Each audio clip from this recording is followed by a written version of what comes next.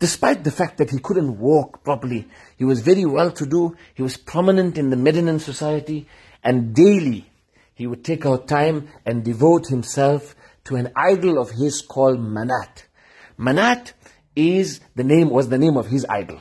The Meccans also, and the people of Arabia had idols. Quran speaks about it. وَمَنَاتَ الثَّالِثَةَ الْأُخْرَى, called Manat. But he was a very senior person in Medina. He had his own idol, quite big. He used to daily bathe his idol, clothe his idol, smear it with incense and perfumes and oils. Manat comes from the word munya, where what it means in Arabic, where they ask for the fulfillment of their aspirations. Or the other meaning is that of Manat is where they spill blood. So what would happen is they would make sacrifices by the idol. That would be the root letter of this name.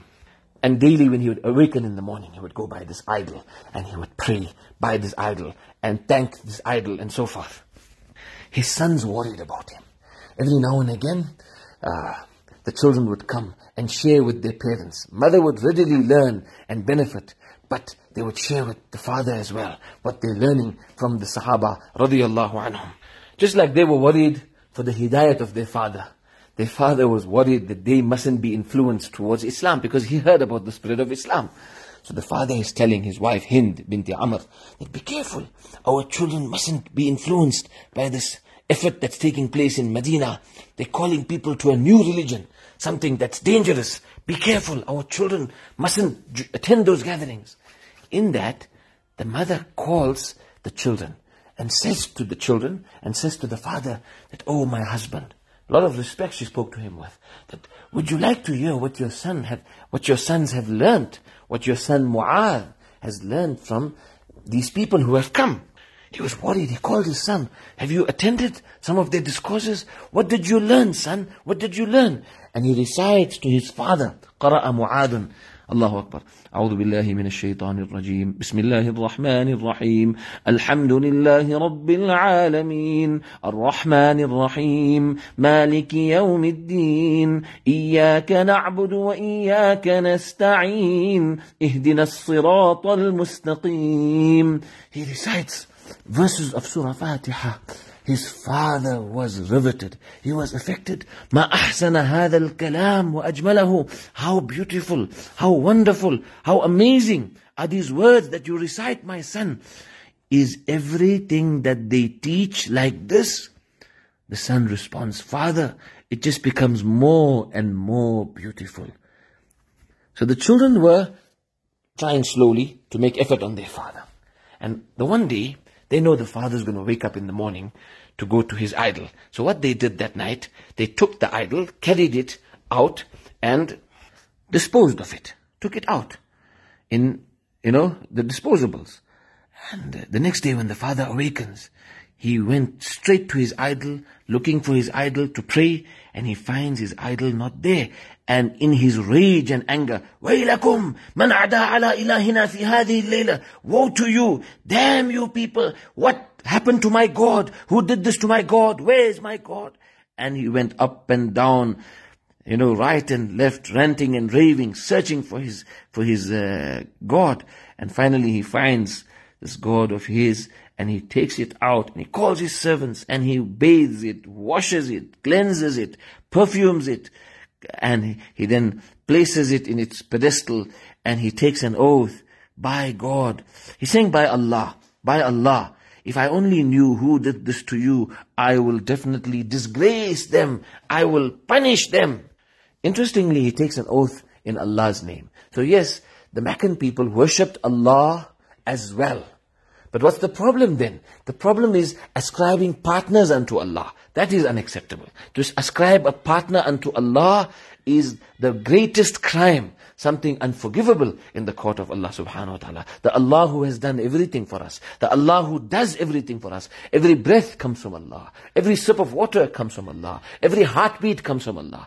Imagine a person comes home and his wife he does everything for is actually with someone else. How will he be able to bear this? How will it hurt this person? Imagine he didn't even create his wife. But Allah subhanahu wa ta'ala made his wife as well. But imagine us, Allah who made us and gave us everything, and we want to say it came from someone else. It came from another avenue. How worse off is that? Anyway, the second day, as he went to sleep, the children waited for him. And when he was deep in his sleep, they did exactly the same thing.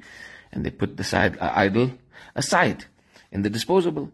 And in that, when the father awakens, he went again into a fit of rage, and in his anger, he looked for his idol, and he searched for it, and he found it, and he took it out, cleansed it, bathed it, washed it, and perfumed it, and he then prayed to it, but he now attached his sword to it, because slowly reliance on this idol is coming out of his life, because he's thinking to himself that I expect you to protect me, but here you can't even protect yourself. So he said to his idol, now what you do is at least defend yourself. I would request one and all, there's a beautiful kitab called Embracing the Truth. This Hazrat explained, Hazrat Maulana Kalim Sahab explains so beautifully this kitab that he put together of efforts of himself and ulama on how so many people changed their lives. One specific incident, Hazrat Mufti Salaji Sahab from Escort has translated this kitab in such a beautiful manner. I recommend and request one and all to study this kitab, read this kitab. We learn how people think, what affects people, what to say to people. And we learn what sacrifices our Muslim brothers and sisters, our revered brothers and sisters go through for their Islam and for their deen. There's one specific individual, his father was a Brahmin family and also was a priest, and every now and again he used to pray to this idol, but it was hurtful to him, and he felt that he was wasting his time. And the one day, en route to school, he sees actually a dog eating the offerings that was there by the idol. So this affected him drastically. But then as he's walking to school, he's thinking to himself, can this be a deity? Can this be God? Then he thought to himself that no, his instincts pricked him, that no, this is the kindness of the idol, that it's sharing its food with the dog. When he got back, something else happened that shook him and shocked him. And a very similar thing happened to a friend of mine, which was not long ago. But here he says that a dog came and started urinating on the idol, and it went on top of the idol and on the eyes and on the nose and so forth. And this weakened his reliance on the idols and so forth. And then he started searching for the truth, and alhamdulillah, Allah subhanahu wa ta'ala guided him. May Allah subhanahu wa ta'ala guide us all. There's so many wonderful people out there, but we have to explain to them kindly, lovingly, sweetly. In Surah Sabah, study Surah Sabah.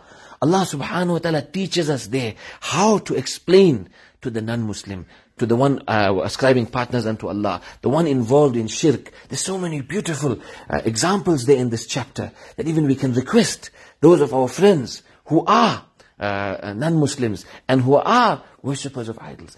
If we request them and show them these beautiful verses and we read these verses to them, inshallah, they will get hidayah. And then, very importantly, is we have to make dua for the hidayat of humanity. We haven't fulfilled our responsibility. Quran instructs us to invite them, to call them, to invite them to Allah subhanahu wa ta'ala. This amana of Quran is entrusted to us as a trust to gift it to humanity. That's why the same author, Maulana Kalim Sahab, has another kitab called Your Trust at Your Service. It is actually to make available the trust of humanity, which is deen, make deen available to them. And he writes this in a very, very loving, polite manner as well.